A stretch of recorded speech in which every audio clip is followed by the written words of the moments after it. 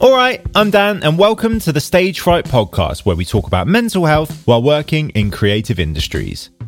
Today on the show, I'm talking to musician Rob Butler. Do you talk to yourself, by the way? Yeah. In the van and stuff? Oh, yeah. Terrible for it. Great. We talk about the DIY musician. When you are working on your own record, you do go a bit crazy with it, don't you? And this is exactly it. We talk about storytelling in music. But also has to deal with the fact that his dad was killed and he also inherited the gang. So it's like a massive weight on his shoulders. And where those inspirations come from. And basically, as I was writing, putting pen to paper, I realised that I was just writing like what had happened to me in the last 10 years. And how Rob came to the realisation that outside help might be the best option. I had a 6-year period where 8 or 9 times someone that I knew was there 1 minute and then dead the next. And then I came to my own realisation. It does sound like I've got the life of like a 15-year-old boy. I just start playing guitar in the day, I play Call of Duty at night. And in Rob's initial message to me about coming on the show, he called himself a nobody, which I didn't really like, because that's not the point of the show. The point is to talk about these situations from different perspectives. I know I'm a bit of a nobody, so... Mate, nobody's a nobody, mate. You're listening to You're listening to the Stage Fright podcast. Here's Rob Butler. I did make some notes. Mate, yeah, I've seen you got some notes going. The thing is, like, I was thinking, so there's so much in, like, because it's from I was like 17 up to now. So there's so much in that time period. I was like, I'm gonna forget stuff. I'm gonna want to say something, and I'm not gonna say it, or something that's like good. That. So I just thought I'm gonna make notes of like the essential things. Mate, welcome to the podcast. Thanks, mate. Thanks for coming over to do it. So basically, first, who are you and what do you do? Yeah. So my name is Rob Butler. I'm a part-time musician. I'm paid now, so I can call myself a musician, which is nice. Great. But I have a full-time job as well, which keeps me busy, self-employed, and doing all this sort of things. Cool. So, do you enjoy being self-employed? I do, yeah. It's it has its pros and cons, like every job, I think. Yeah. And a lot of the time, you would think maybe the grass is greener because you think, the employed life. To have a steady salary and not have to worry and pension, and then you think, I can just take this day off. Yeah. Which I think for every self-employed person is rare, because all the time that you can work, you probably will. Yes, yeah. Which means you don't get a Sunday, you don't get a bank holiday. Yeah. And you kind of just learn to live with that, don't you? You're just Yeah. sorry, I was going to grab a coffee. I was going to slurp on this. ASMR. Let's start by talking about your record. Yeah. I've heard it. It's great. Thank you. Did you enjoy making it? Before we get into the nitty gritty of it, did you enjoy the actual process of producing and making it? Who did you record it with? In myself. You did it yourself? I did it at home, yeah. Wow. Yeah, so I did enjoy it up until the last maybe 2 weeks of listening over and over and over again and fine-tuning bits. I say that, I still loved it, to be fair. I can't say that I didn't enjoy it. I loved it, and I loved the process of getting to that stage. I did music production at college, so it was kind of going back and trying to relearn all the things that I'd forgotten. What DAW did you use? Cubase 12. Cubase, cool. Yeah. For anyone listening who does, because there's a lot of people that aren't musicians, a DAW is a digital audio workspace, which means it's like Pro Tools or Logic. It's what you're working in. It's quite hard to explain that, really. Yeah. Like, because it's all on like computer, but it's a recording studio in a laptop. Yeah. If you don't know anything about recording, you're like, what the fuck is a DAW? Yeah. Like, what's going on? Yeah, true. Okay, cool. So Cubase. Yeah, Cubase 12, yeah. I didn't use that at college. I used Logic, but I always had Cubase and on my laptop, and I preferred that to Logic, so I just I got stuck with it. Mate, there's this massive battle between like what's better out of like Ableton, Logic, Cubase, Pro Tools. They're all the same. Yeah. They literally all do the same job. It's like FIFA or Pro Evolution Soccer. Whichever one you started with is the one you're going to prefer. Exactly that. So I started with Pro Tools, and I've still used Pro Tools now. Yeah. I do love it. I'm quite quick at it, but annoyingly with Pro Tools, they now charge you like 200 quid a year to... Oh, it's yearly, is it? Yeah, $250, I think, a year. But you get all the updates and stuff. But then, do you really want to update your computer every 6 months? Yeah, it's not really. It's always a risk, isn't it? There's always a risk. You're just like, oh yeah, these 5 plugins now that you use every day don't work. You're like, oh, thanks very much. Yeah, but exactly. So when you are working on your own record, you do go a bit crazy with it, don't you? And this is exactly it. I recorded it once, and I always send all my music to my best mate. Cool. Because he lives up, he's lived all over the place up north, but at the moment he's living in Liverpool. Yeah. And Yeah, I send all my music to him and just say, can you listen to it and let me know what you think before I put it out to the world. So I recorded it first and we did that. And he said, yeah, it sounds really good. You know, there's a couple of things that I would look at and do. And then I put it to one side for a bit. And I just played the songs live and just kept playing them live. And as I did that, they developed and changed again to the point where I thought I now need to go back and redo it. Yep. And then, I've been there, brother.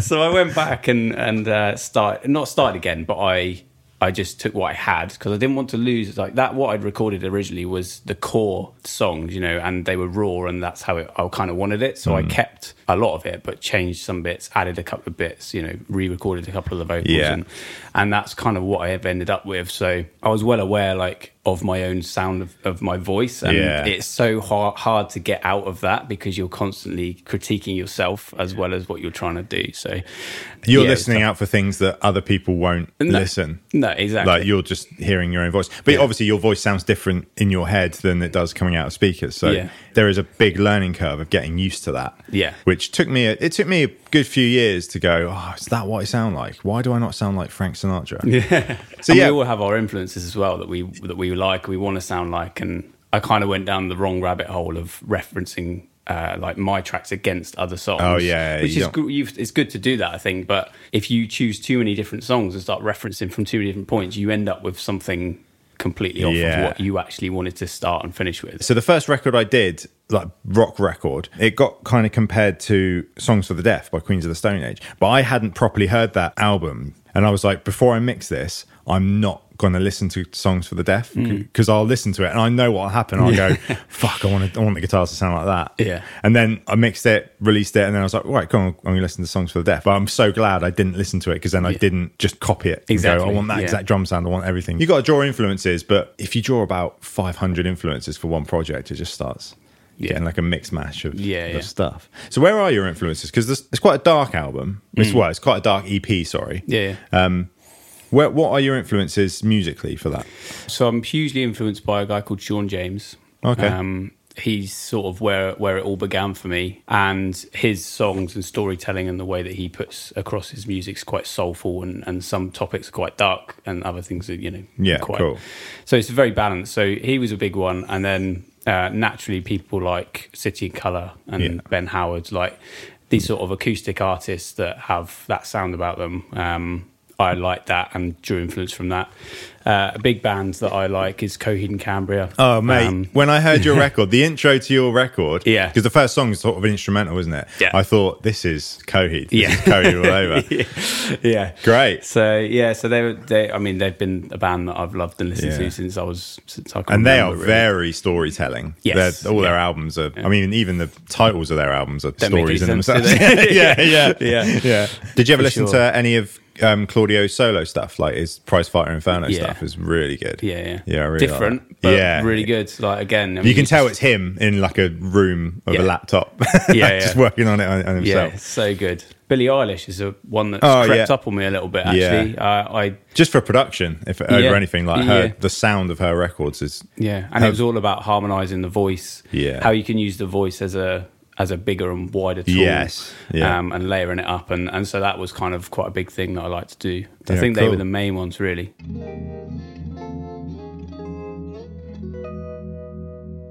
What about things like, did you mix it yourself? Yeah. I mastered it. That's what I mean. You just it's so hard. It's horrible, isn't it? It's horrible. It does get to a point where you think, is this even good anymore? It's just like, I'm not gonna lie. At the end, I didn't even think they were real songs anymore. I was just like, what have I done? And then it's weird. You take time away from it and then come back, and then you listen to it and you go, oh, I'm sort of hearing this with like fresh ears. So your fiance, does she come in to listen to the mixes or anything while you're working on them? So because that's quite a good thing to do. Get someone else just to sit there. Yeah, absolutely. I mean, she can hear it. I've got like a little office, so it's not soundproofed or anything. She can quite hear what I'm doing, but often I sort of plonk my headphones on her and say, can you just listen to this? Because I'm not sure. And she, like, through no fault of her own, has no mixing or that's great. Which is perfect. That's perfect. Yeah. Because you'll go, does the hi-hat in this bit sound too loud? And she'll be like, what's the hi-hat? Because one of the things that she said after I sort of finalised it all, and I said, right, this is it now. I'm done. Can you listen to it from start to finish? Because after this, it's kind of done. Yeah. And her feedback was like, yeah, I like the effect that you put on the vocals. I was like, okay, there's like 18 different effects.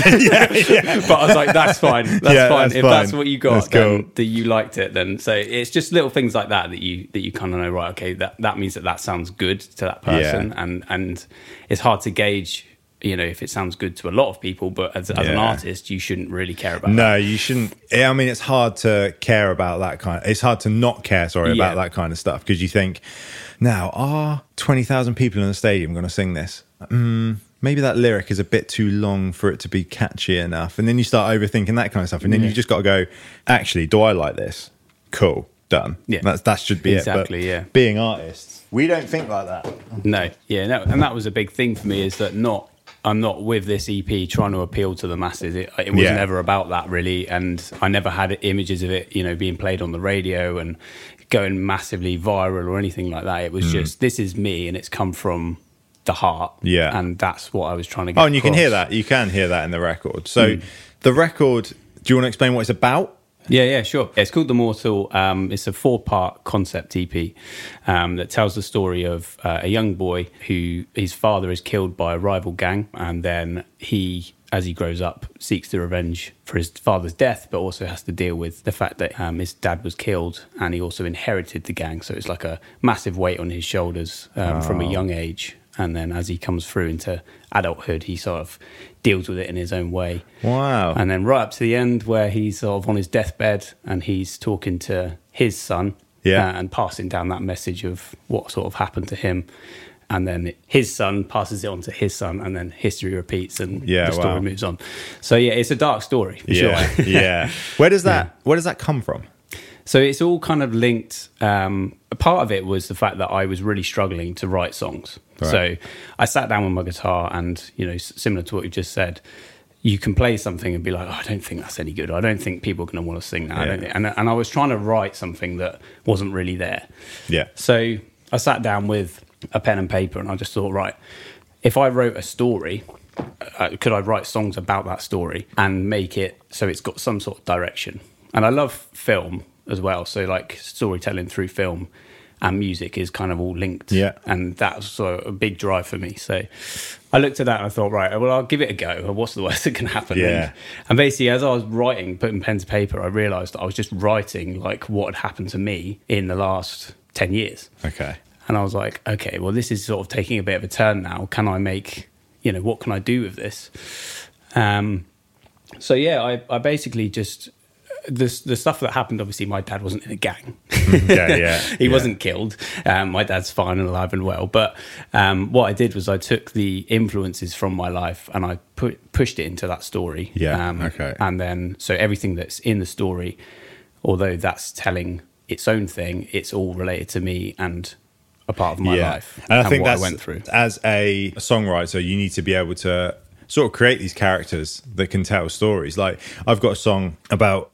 It's not been released, it's on a hard drive somewhere, but it's about my dad being a gambling man, and my dad's not a gambling man at all. And I showed him it and he was like, what was that about me? And I was like, no, it's the character in the story's dad. It's not me. I just happen to be singing it. Like, that's the way you got to look at it. Patreon.com/Dan Parkinson Music for advert free, higher quality and early access to the Stage Fright podcast. So do you want to talk about what happened to you in the last 10 years then? Yeah, sure. To sort of bring that up. I'll bring out my notes now. So here we go. So, I mean, basically, I had about a 6-year period where 8 or 9 times someone that I knew, either directly or indirectly, was there one minute and then dead the next. Okay. So it was a lot of loss over that sort of shorter period of time. Some of them I was really close to, and some of them I knew of and knew about, like one of them was like a car accident and that I was just happened to be there for. It was just so random, but then you saw like someone laying dead in the road and think, oh, wow. God. Yeah, and it's like, so all these things started to sort of build up, and I had the classic British stiff upper lip. Yeah. Nothing can touch me. Yeah. Water off a duck's back. Yeah. And that's a very dangerous attitude to have, I think. Yeah, and I know that you touched on it with, I wrote this down, David Gathard in the Samaritans episode. And I really like that one because it was exactly what you're talking about, having that attitude of being, stiff upper lip. And his dad was a cab driver in London. So they've got that whole blokes being blokes kind of thing. Yeah, and I didn't cry, didn't want to show any emotion, anything like that. And I was just it'd be like I'm driving around in the van, going to a job. Nothing in the world wrong that I could see, just driving along, happy days. And all of a sudden I'd just get this overwhelming feeling of sadness. Oh, and, really? Just grief. hit you? Yeah. And I'd just be like, why? I was I'm just driving to the job. There's no reason for me to feel like this. And it would happen quite often. And it got to a point where it was daily. And I was like, I think I must be depressed because this isn't normal. This isn't how it should be. So I sort of spoke to my fiance about it, and I was like, I think I'm going to book in for some therapy and just go and talk something out because something's clearly not right with me. Yeah. So that's what I did, and it was probably the best thing that I've ever done in my life. Yeah. Because when she sat down with me and sort of we started talking about all these things that had happened, A, I realised how much had happened, and B, how not normal it was. Yeah. And how it's it shouldn't be like that. Yeah. And you shouldn't feel like you can't talk about it or you can't, show any emotion. Yeah. So what I'd done is I just kept pushing this emotion down and this grief down, and it was just coming up. Yeah. Out of nowhere, it would just sort of reappear. And I'd just be like, well, fight it, push it back down again because I don't want it. And what you have to learn to do is sort of lean into it a little bit and go, it's okay to feel that shit because it is shit. Yeah. So that's basically where I got to. So yeah, I went through the therapy, and it was, like I say, it's probably one of the best things that I've ever done because you just unlock this sort of acceptance. Well, I did anyway. I unlocked this acceptance of feeling shit and that it's okay to feel shit, and that sometimes you just got to lean into it and kind of let it happen. How long did you go to therapy for? Are you still going now? No, I stopped. So I literally started just before COVID happened. Okay. Because I remember I was going through therapy, and then COVID happened and we went to lockdown, and it was you could still do your sessions, but you're going to have to do them on Zoom. Yeah. And I was like, I don't want to do that. Yeah, Zoom's a totally different beast. I've done a couple of podcasts on Zoom and they were great. I loved them, but I prefer getting people in front of me in the studio so we can actually have back and forth, because every Zoom meeting starts with, can you hear me? Sorry, hang on. I think you're muted. Hang on. Yeah. Yeah. And it's just it's just shit like that goes through the whole Zoom And you talk meeting. over each other. And you talk over each other, yeah. So, and there's a slight delay. Yeah. And it's just a bit I feel sorry for comedians that when lockdown happened, they were doing stand-up comedy over Zoom. That must be horrible. Just that waiting delay. a second for the delayed reaction. So they'll turn up to a Zoom meeting with like a conference, and there'll be 50 people on this Zoom meeting, and they'll tell a joke, and then it's just wait, you start breathing again. And there's no banter with the audience. It's all like that. But that's tough. Did you do any therapy with Zoom? Did you try it at all? You didn't? I literally just said I couldn't do it. I was at quite a crucial point as well, I think, in the therapy where I just wouldn't have been able to express what I wanted to kind of express. Yeah. Because a large part of it was actually just it's very strange when you get into the room, if you've never done therapy before, you get into the room and you kind of get into that headspace of, I'm here to do this, now. Yeah. Well, that's how it worked for me anyway. So not being in that environment was kind of difficult and a challenge. Because you're just in your kitchen or wherever, someone that doesn't want to necessarily talk about stuff, you have to really get into that. What you need to want to do it, and you need to want. And I guess you need to go to a space that isn't comfortably yours as well, so you can just go, okay, this is the space that I can talk. Whereas if it's your living room, you'll stop the Zoom meeting and then go, cool, let's put Sweet Sunny in Philadelphia on. And it's your living room. Yeah. My dad knows a guy that he works in his garden. He's got a purpose-built shed in his garden, and every day he takes his packed lunch, he gets dressed, shirt and tie, goes down to his garden, because he knows that's it. He's down there working. You're in work mode now. If he comes back up to the house to have lunch, he knows he'll put the TV on. 2 hours will go by, and then he'll go, I might take the rest of the day off. Whereas if he's in that work environment, he's in the headspace. Yeah, cool, this is where I work. Isn't it interesting that you've taken that feeling you had and written something completely different to what you were actually feeling. Yeah. But it's because of that feeling that this music comes out of you. Yeah. Do you feel music is an escape? I don't necessarily feel like that, actually, because I feel like it's so heavily connected to me in what I've written that it's more of like group therapy. Yeah. Playing my songs out to people as they are at the moment feels to me like a bit of a release. Yeah. So rather than an escape of trying to get away from that, I purposefully made it connected to that. Like you're opening the bottle and it's going tss. Yeah, cool. That's a nice way of thinking about it. Yeah. So just to lean into it, like I say, accept it. And my aim really was to talk about it, which I found quite difficult, actually, especially on stage, because trying to open up to people that A, you don't know, and B, might not necessarily be listening or care. You're aiming it really at one person that might be listening enough to go, I feel like that sometimes. And that's what I kind of wanted. I just wanted that one person to feel like they're not alone. Yeah. And that if they are feeling something like that, because I just thought it was me, that no one else could possibly go through, because you get in your bubble and that's how life is. Yeah. Especially when you're self-employed and you're working on your own, you don't necessarily talk to people about that sort of thing. So and I'm sure there are thousands and thousands of people, and the more I go on, the more I realise that's 100% the case, and that people just need to know that it's okay to talk and okay to feel shit. I remember doing these. Actually, going back to David's episode, I got a message from someone. I won't say who it is, but I got a message from someone saying, "Thank you so much for that episode. I called the Samaritans and just had a chat with them." Wow. He didn't say what it was about. He just said, "I actually gave me the courage to actually call the Samaritans," and I was like, "Great, that episode was for that person then. Yeah, perfect. Yeah." That's what it's about. And that's what, I remember when I was doing these like totally different subjects. I used to do these things called Dan's TV Jams. It was through COVID, so I would recreate kids' TV theme tunes, and play all the instruments and all that kind of stuff.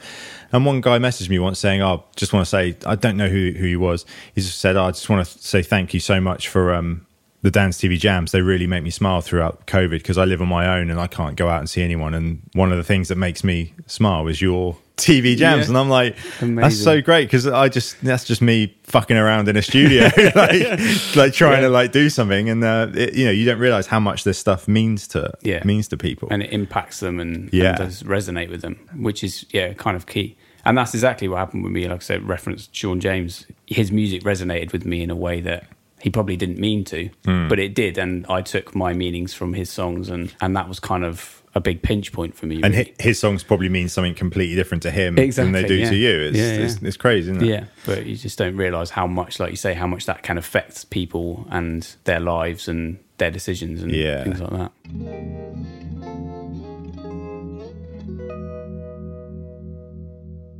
Alright, I'm just going to take a quick break from the show to tell you about my Patreon, where for the price of half a coffee a month, you will get early, ad-free versions of the podcast in a higher quality, as well as a load of behind-the-scenes photos and audio that I've been told to say are NSFW? Which I don't know what it means, but people have it on their OnlyFans accounts. Apparently, I don't know, I've been told that. Patreon.com/Dan Parkinson Music. You can also get the app on your phone so you can listen to my voice wherever you may be. My Patreon has a pay what you can scheme where all tiers are the same. The aim of this is to have more Patreons paying the smaller fee a month and not pricing people out, which in turn will pay for the show and help it run and run until the end of time. Anyway, let's get back to the show. Is your fiancée, do you want to name her? Yeah. What's your fiance's name? Samantha. Yeah. So is she very supportive of your music? Yeah, massively so. Is she? Yeah. I'm a bit skeptical about what she wants, to be honest. Because really? Yeah. What does she listen to? Well, same as me, really. She cool. She loves Coheed and Cambria. Every time they come to the country, we go and see them. Great. But I mean, recently she went to see Harry Styles. Oh, cool. Wow.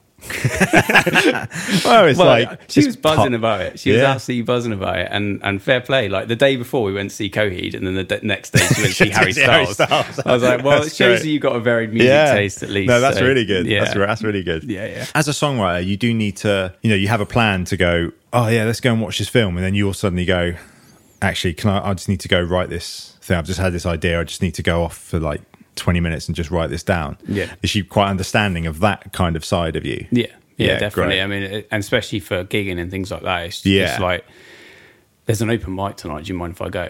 No, of course, just go. What time will you be back? I've no idea. I don't know when I'll be on. Yeah. Okay, great. She moans about me waking her up when I come back in, but that's just how that's partners in general. You wake up any partner. But no, honestly, she's so supportive. I mean, we had quite an in-depth conversation the other day, and I was sort of laying out my plans for the next 5 years to her and saying, like, what do you think? Because this really heavily involves you, because this is about us and our lives, and like we want to have a family and things like that. So, if I go down the route of trying to, go somewhere with the music, it could at some point, fall flat on its face, or I have to take some sort of leap, leave the job that I'm in, which is quite secure and quite safe, to go and do something like that. The good thing about this day and age, though, is you don't have to do that leap straight away. No. It'll be long hours, but, you can go to work Monday to Friday. You're self-employed. You can go to work Monday to Sunday.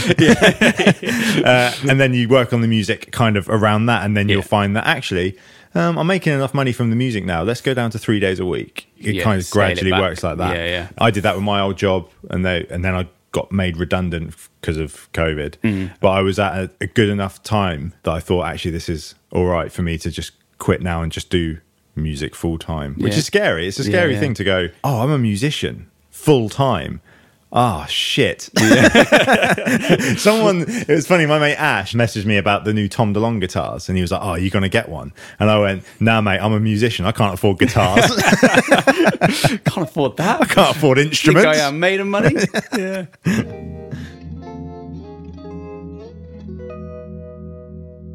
So the only other thing that I was thinking of talking about was like the cost of therapy, because for me, like, I was in quite a privileged position that I could afford to pay for it. But yes, I can imagine there's a lot of people out there, because it's not cheap. It was like £45 a session, I think. £45 a session. How long is a session? For an hour. It's probably more than that now, because everything's gone up, hasn't it? But I did 16 sessions. Wow, and that adds up. Once a week. So it's one of those things, isn't it? You can't put a price on your mental health, but you can if you don't have the money. Exactly. So I guess the way around that is, if you talk to friends and people just talking about something, if you're overthinking stuff or you're anxious about something, if you say it out loud why you're anxious, I'm anxious because I've got to redo the car, whatever the problem is. As soon as you say it out loud, the problem kind of shrinks straight away, just for saying it out loud, even to yourself. That's why do you talk to yourself, by the way? Yeah. In the van and stuff? Oh, yeah. Terrible for it. Great. That's really good to hear, because I was talking to someone the other day and they talked to themselves, and I was like, that's amazing. Oh, Grace, her episode came out today, actually. Her episode came out about 3 hours ago. Yes. She talks to herself, and she was like, I talk to myself while I'm running. And I was like, I think that's a creative thing. Like, anyone creative that's listening to this, you probably talk to yourself, don't you? It is like you just say stuff out loud. Be honest. You talk to yourself, and it's not weird. No, it's not weird. That should be very normal. Completely normal. Yeah, that should be very normal. What are the sort of like things you learn during your therapy about yourself? Did you learn any like coping mechanisms and things like that? Yeah, we talked a lot about like headspace and where you are, and a lot of it was, it's like meditation, but it's not that, is it? It's like a relaxation kind of thing. Yeah, there's like apps you can get, and they like Calm and all that kind of stuff. Yeah, so it is. I mean, it is a form of meditation, basically. But yeah, about doing that and checking in with yourself and listening and doing things like that. I was never very good at it. Not going to lie to you, and I was given sort of homework to go and practice it, and I struggled. But what I did take away was that before I went to therapy, it was the attitude of water off a duck's back and trying to be all big and brave and stiff upper lip, all that. Yeah. Don't show any emotion, And I'm still not great at it. I'm not saying that I've had a major breakthrough, but I've got a lot better at understanding my own feelings and listening for the little signals. And I mean, it's been years since I've been to therapy, so that's kind of a good thing. But I will go back, because at some point I'll need to check back in and make sure that I am on the right track, doing the right thing. But up till now, I've felt pretty good, and that if I do ever get that feeling of sadness, I can understand with myself now more about where it's coming from and why I would feel like that. And so, and that was the major thing that I learned about myself, really, is listening to those little signals. Listening to your body. And you know, music is directly connected with that, because I wanted to get back into doing music, and it's so good for the mental health. It's so good. It gets you out. It gets you meeting people. You know, you get to do some crazy things. And if you don't want to stand up on stage and play, you don't have to. You know, you just go along to and support open mic nights and go see who you want to see, and you'll soon build and find that community, and that will just help you so much, I think. Yeah, if you're a sort of a budding singer-songwriter listening to this, check out your local open mic nights and just go on your own. That's a really good thing to do. If you can go to an open mic night on your own, you don't have to play. Just sit, you know, go up to the person running it and say, "Hi, I'm Dan. You know, I'm not looking to play today. I just want to come and sit." And they'll understand. They'll say, "Okay, I'm not going to force you to play." The problem is when you are a guitar player and you turn up to these open mic nights, they come up to you and they're like, "Right, do you want to? When do you want to play?" You're like, "I just want to have a beer, mate, and chat to my mates, like, and just watch everyone else. I don't want it to become a thing. Don't want to get involved. I don't want to get involved. Like, it's fine, and that's fine. You can go and listen to other people's stories, and then eventually after 2 or 3 weeks of doing that, you might go, actually, next week I might play. Next week I might do one song. And then go off and do it. It's great. My open mic nights are so good for that. And I don't go to enough of them. I go to Mark's one every now and again, but I don't, and I know I don't go to enough of them. I'm like, I've missed that one again. But it's classic, like life getting in the way. And that's another key point, is like, you have to make time for the things that make you happy and that you want to do, because otherwise you just work and work and work. And that's what I was finding, that for years I was just on that hamster wheel of just keep running the business, keep, you know, I'm worried that I'm not going to get money, and I'm worried about this. I'm, you know, anxious of life. And actually, you just need to stop running for a minute and go, what actually makes me happy? What do I want to do? And if you can't make money out of it, then fine, like find time in your life to get that thing done and do what it is you want to do. Because it's so crucial to keeping strong and healthy mindset. I go on, I'm not very good at it, but I go on with my mates and play Call of Duty. And that's because I don't really like watching films. I get very like antsy and just like, I need to be doing something else, need to be doing something more. So if I'm actually playing something, I feel like my brain's actually doing something. I think it's when my brain is just idle and just like watching, I don't know, Harry Potter or whatever. I just start thinking, right, I should be doing something more now. So my thing is, it sounds stupid, but it does sound like I've got the life of like a 15-year-old boy. I just start playing guitar in the day. I play Call of Duty in the night, but I need that Call of Duty time because that's my like relaxing time. Even though I'm shit at it and I die every time, but it's not the point. That's my escape. Some people watch TV shows, some people watch films, some people go out for walks and have friends. Not us. Not us. I mean, it's and like you said earlier about escaping music. My escape is similar to you. Like, I play on my computer, play with mates. Sometimes I don't. Sometimes I sit on my own. But it's getting away from your everyday reality and going, oh, bloody hell, that's 2 hours I've just sat there for. And that means that you've actually completely forgotten about all your surroundings, the time. Forgotten about work, that's everything. The best thing. And although you might feel, oh, God, I've just wasted. You haven't wasted that time.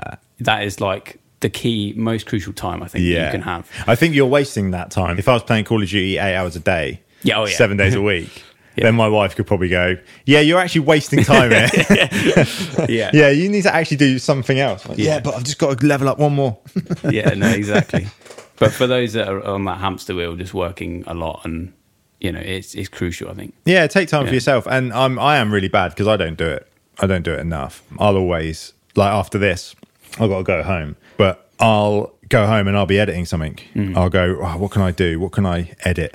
Like, I could just sit and watch Always Sunny in Philadelphia, but after half an episode, I'll be like, no, let's just get the laptop open and then I can like do some editing, or I've got to do that voiceover for that company. I'll do that. I'll do that. And it's like, just take a fucking day off. But I think it's because I'm quite new to this. Like, I've only been doing music full time really for how many years actually? COVID. I used to work for a PA company. That was my like job, and I was doing studio stuff at the same time. So I was again, no time. So it's probably COVID. So only about 3 years I've been doing this full time. So it's still quite a new company, and I'm like you. I always think if I stop working, then the money's going to stop coming in. And then if I haven't got any work next month, that money will cover that. Okay, cool. Okay, but what about after that month? Yeah. And then you start thinking, oh shit, when's this all going to come in? Yeah. Very difficult mindset to change to, I think. Yeah. When you've got a job and like, I mean, I can't say because I've been self-employed for like 10 years now. So it's become my normal. But when you first make that change from having a job where you know that you've got a salary and you've got, you know, things coming in, and then you make that jump to go, well, I am the source of income now. And I had a big thing about like my hands. I still do really, because I think like if I break a finger, I can't do my job. And if I can't do my job, so I got health insurance in place so that if anything like that happened, I'm covered. And that puts your mind at rest a little bit. But it puts your mind at rest a bit, but then you think, that's another outgoing. Yes, exactly. That's another 40 quid a month. Okay, and then I've got to... It's just money, innit? Yeah. Who invented money? Who the Piss fuck? off. What are you doing? What are you doing? Can't we all just trade apples and bananas like they used to? Like the good old days. Like the good old days. Back in the day when we used to trade an apple for a Pro Tools session. Chickens. That's what I want to trade in. Yeah, I want to trade in chickens. Patreon.com/Dan Parkinson Music. Mate, it's so weird. Some podcasts I do go for like an hour and a half. Oh, wow. And then after the edit, I try and get it down to about an hour and 10 or 50 minutes to an hour and 10. That's my kind of thing. Yeah. But that's sort of a rule I've imposed on myself. No one's listening to this going, well, actually, last episode was 8 minutes longer. I don't think I'm getting my money's worth. Yeah. So I always put sort of unrealistic rules on myself. If I mention on my Instagram or TikTok or whatever, I'm going to be working on this song, I think, right, as soon as I've mentioned it, I now have to work on that song. Yeah. Because people are going to be waiting for it. Yeah. People, someone's going to be sat there going, what? He said he was writing a World Cup song for the women, but he didn't end up doing it. And I think that was what actually made me get out of that mindset a little bit. Because I said on one of the podcasts, I'm writing a women's World Cup song for the World Cup. It didn't happen in the end because I just didn't have the inspiration to do it. And I think it's just because I put so much pressure on myself to do it. Yeah. I thought, I did a World Cup song for the men's like last year. So I have to do one for the women's now. And it just became a thing. Whereas the men's one, I wrote in about 20 minutes and recorded in about 3 days and it was all done. Whereas this one has just been built up so much now. And I just went the other day, you know what? I haven't got the inspiration. I'm not going to do it. Yeah. And why put that pressure on yourself? yourself? Why put that pressure on myself? Like no one, realistically, no one's out there waiting to hear what I've got to say about the Women's World Cup. Like no one cares. Well, now you've said it. And now I've said it. Oh, shit. I'm really looking forward to that song. I've got a chorus and that's it. Yeah. I've got a chorus and a verse, musical verse, and that's it. And I couldn't write any verse lyrics. And I was just forcing it too much. Did you find that when you were writing? Yeah, and it was exactly that. I used to put on my story and be like, I'm going to this open mic tonight. And I'd get home from work and I'd be like, I am shattered. Yeah. I cannot make it. And I think, but I've said that I'm going. There might be someone down there waiting for me. Exactly. Beyonce might be down there waiting for me. Was anyone there? Were they fucked?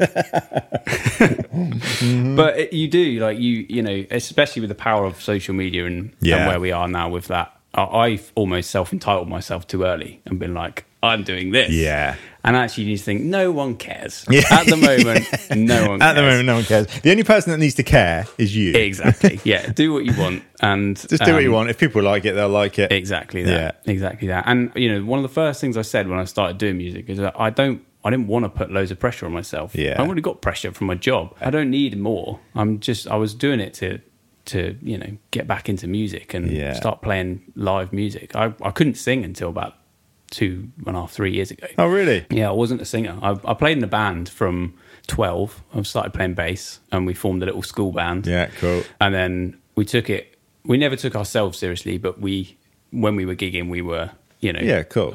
Not a serious band, but we just had fun with it and we played some music, good music. We had our own songs. We recorded them, you know, and we could have done more with it if we'd have wanted to, but then university came along and everyone kind of goes off in their different directions. Yeah. So after that point, that was it. I went into construction and... How old are you at this point? 18. 18, cool. I went into construction and never never picked up my bass because I was just too busy, and my hands were always hurting from getting doing from what I was work, and doing. you're too tired. And like playing bass on your own isn't always fun. We have to play like along to songs and stuff. Yeah, bass is the best instrument to play in a band, but on its own. Yeah. Drums are the funnest on their own. Yeah. Drums are 100% the funnest. But bass, if you're in a band setting, it's the best one because it's so fun. Yeah. And you're keeping everyone together. And you're like, I'm the leader of this band. Yeah. Everyone else can shut up. Yeah. They make all these jokes about how I can't pull women and all this stuff. Yeah. But bass is the most important and the funnest one to play in a band. Yeah. Did you find yourself at the start of that sort of decline, did you find yourself getting home from work and feeling like you had to play bass because you think, oh well, bass is my like fun time, and then because you're forcing it, it's sort of less it drops fun. out. Yeah, definitely. I get that quite a lot of people, because what I had 2 basses and I had an acoustic guitar, and this acoustic guitar was old and not the one that you worked on recently. Yeah, it was that's a lovely guitar. Yeah, and that was what I had from I think 16, and I just started playing it, in my room, and that was it. That was as far as it ever went. So I occasionally would pick that up, but it was so infrequent, and I'd only play the same 4 songs that I knew how to play, and then it'd go back. But I've had a lot of people say to me since I've sort of started going back, I'd love to play the guitar. Yeah. I've got one, but I never pick it up. And I always give the same advice: is just have it somewhere where it's accessible. Yeah. And don't make yourself go like, I must practice half an hour every day, because you won't. And you'll get frustrated. You'll put it to one side and you'll never play it. Yeah. Have it somewhere where it's sat in the corner of a room or hung up on a wall, and you will want to pick it up. Next to your sofa, so you just sit, put on Emmerdale or whatever you watch. I don't know if you watch Emmerdale. And then you just sort of like tinkering away with it while the TV's on. And you get slowly better and better. And all of a sudden you cross that threshold of being frustrated and I'm not good to, I can play that. Yeah. I can do this now. It'll just happen. Yeah. You'll be playing something you'll want to learn, Sweet Child of Mine, say. And then you'll be practicing for ages, and then it'll happen. And then that little spark inside you will go, do that again. Yeah. You're, oh, cool. Yeah, I can do this. And then you find yourself at an open mic. Yeah. And then you find yourself at Wembley. Then all of a sudden, that was basically how it happened for me. I just didn't do anything with it for ages. And I'm not, I don't call myself like a really competent guitarist. I'm not going to start shredding on stage. That's not what I can do. I can play chords quite competently, and I can, I know enough about the fretboard to know where I'm playing and things like that, and where all the notes are. But for me, it was like when I started singing, I was in my van through COVID, really, in my van driving along, listening to any artist that I liked. And if you listen to someone like, I don't know, an old inspiration of mine was Def Havana. Oh, so cool, this is a classic. So Great, his voice is amazing, right? Yeah. But it's quite high. Yeah. And if I tried to sing along to that, even now, I wouldn't be able to get near it because it's just too high. Yeah. But I found an artist that was lower. It's someone like George Ezra, tends to sing a little bit more lower. And all of a sudden I was like, I can sing along to this. Yeah. And I just kept doing that over and over again. Found songs that I liked, found songs that I could sing better.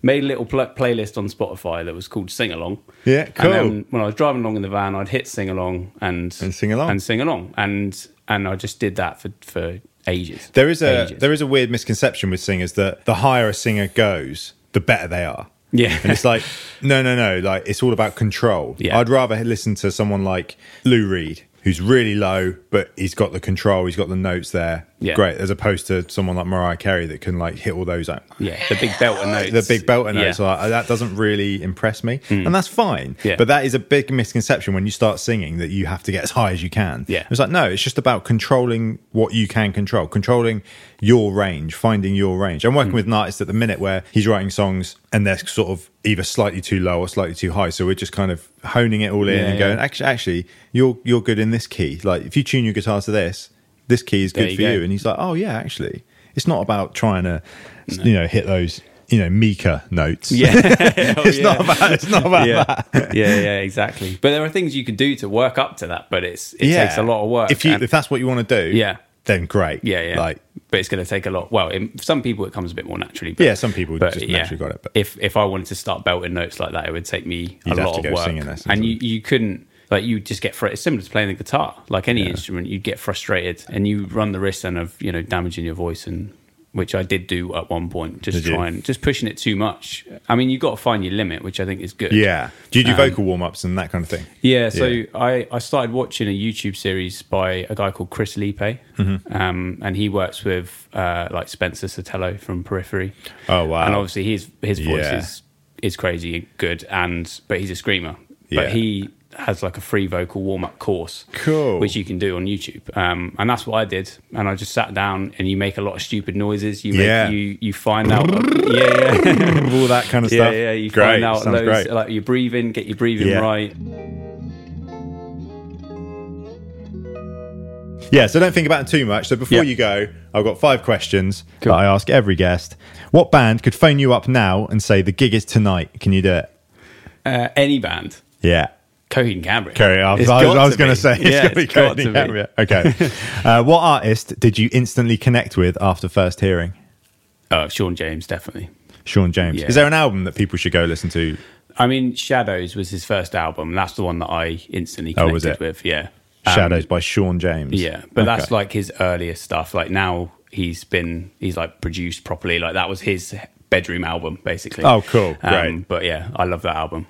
It's weird with artists that when someone tells you to go listen to an artist, they always give you a specific album, don't they? They always go, you got to listen to this album. Yeah. It's like, it's the one before his latest album. It's the best one. And you're like, surely you want to listen to it from when he started to where he is now, instead of just jumping in. Because I mean, it's so easy on Spotify, isn't it? Just like top 5, you just click the first one, you go, I quite like the sound of that. What album's that on? And you listen to that. But yeah, it's hard when people.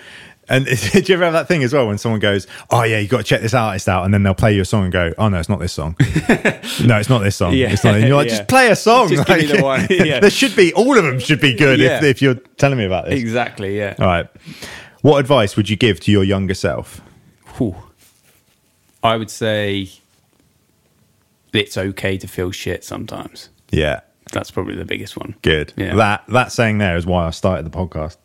Oh, cool. Yeah, that was in the first ever advert I did for this podcast on Instagram, whatever. I just directly ripped off your... You just nicked it. Oh, no. No, it was okay to feel bad sometimes. But that's sort of the inspiration to why I started this podcast, just to go, let's just get people in and chat. Just say... See what comes out. Why is your life shit? Oh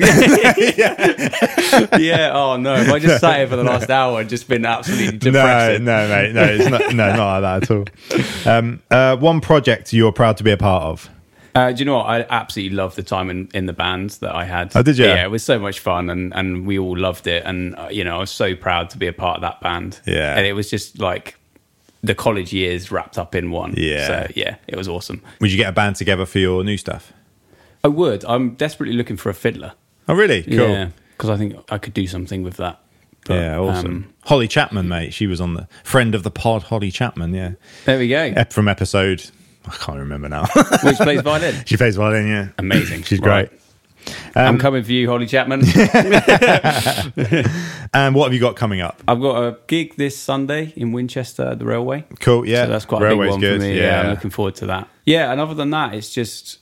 I've got so many ideas for video content and for music recordings. I'm going to keep recording. I'm going to keep doing stuff and putting it out there and playing as much as I can. Yeah, and great. Nothing set in stone. Just keep doing what I've been doing. Just do what comes naturally. Yeah. And I'm hoping that I've only been going officially kind of 6 months or so because it started in January. So I'm hoping that I can look back on this year at the end of it and sort of see what I've done and just keep pushing from there. Really.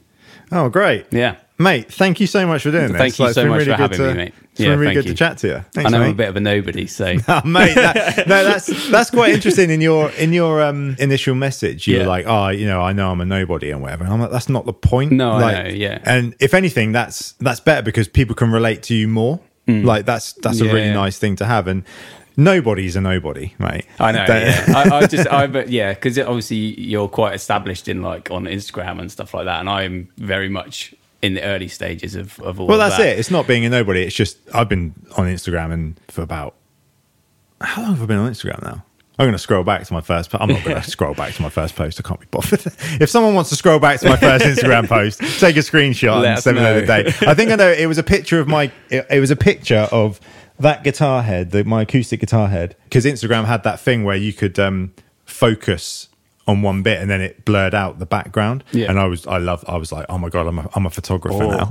We've done it. We've done it now. This is it. I'm the new big boy photographer in town. Yeah. But yeah, that was it. That was definitely the picture, or it was a picture of my bearded dragon. That was the lizard. That's not a euphemism. Yeah. No.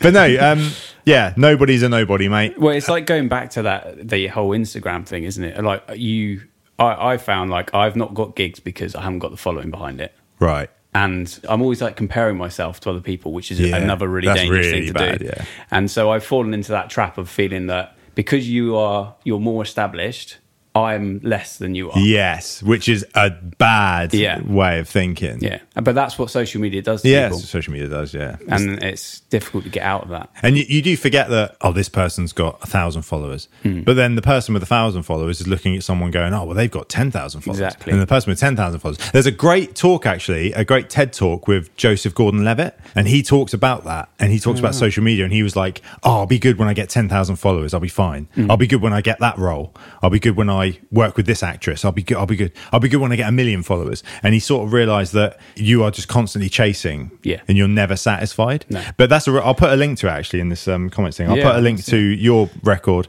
and your Instagram and this Joseph Gordon-Levitt chat, because that's a really good talk to get into. It's so true though. So true. Mate, we said we were going to stop about 20 minutes ago. We'll just keep going now, But mate, it was nice to meet you again, and thank you so much for doing this podcast. Thanks, mate. No, I really appreciate you having me on. I feel like I haven't done one of these one-take blunders for a while. Right, that was Rob Butler on the Stage Fright podcast. Go follow Rob on his Instagram to keep up to date with his music at Rob Butler Music. Nice and easy. If you'd like to help... see, I improvised then. Shouldn't have done it. If you'd like to help out the show, please sign up to my Patreon, where for the price of half a coffee a month, you'll get early, ad-free, higher quality access of the pod, as well as some extra bonus bits and conversations. Patreon.com/Dan Parkinson Music. Email me any thoughts and ideas you might have for the pod, allrightstagefright@gmail.com, and find us on... I've changed that, haven't I? Find us on Instagram at The Stage Fright Podcast and Twitter too. Make sure you like and subscribe wherever you listen to your podcasts, and thank you for listening. Seriously, thank you for listening to this, because it's a lot of hard work. I do love doing it. I'm going totally off script now, but thank you so much. I really do appreciate it. I'll see you in the next one. Bye.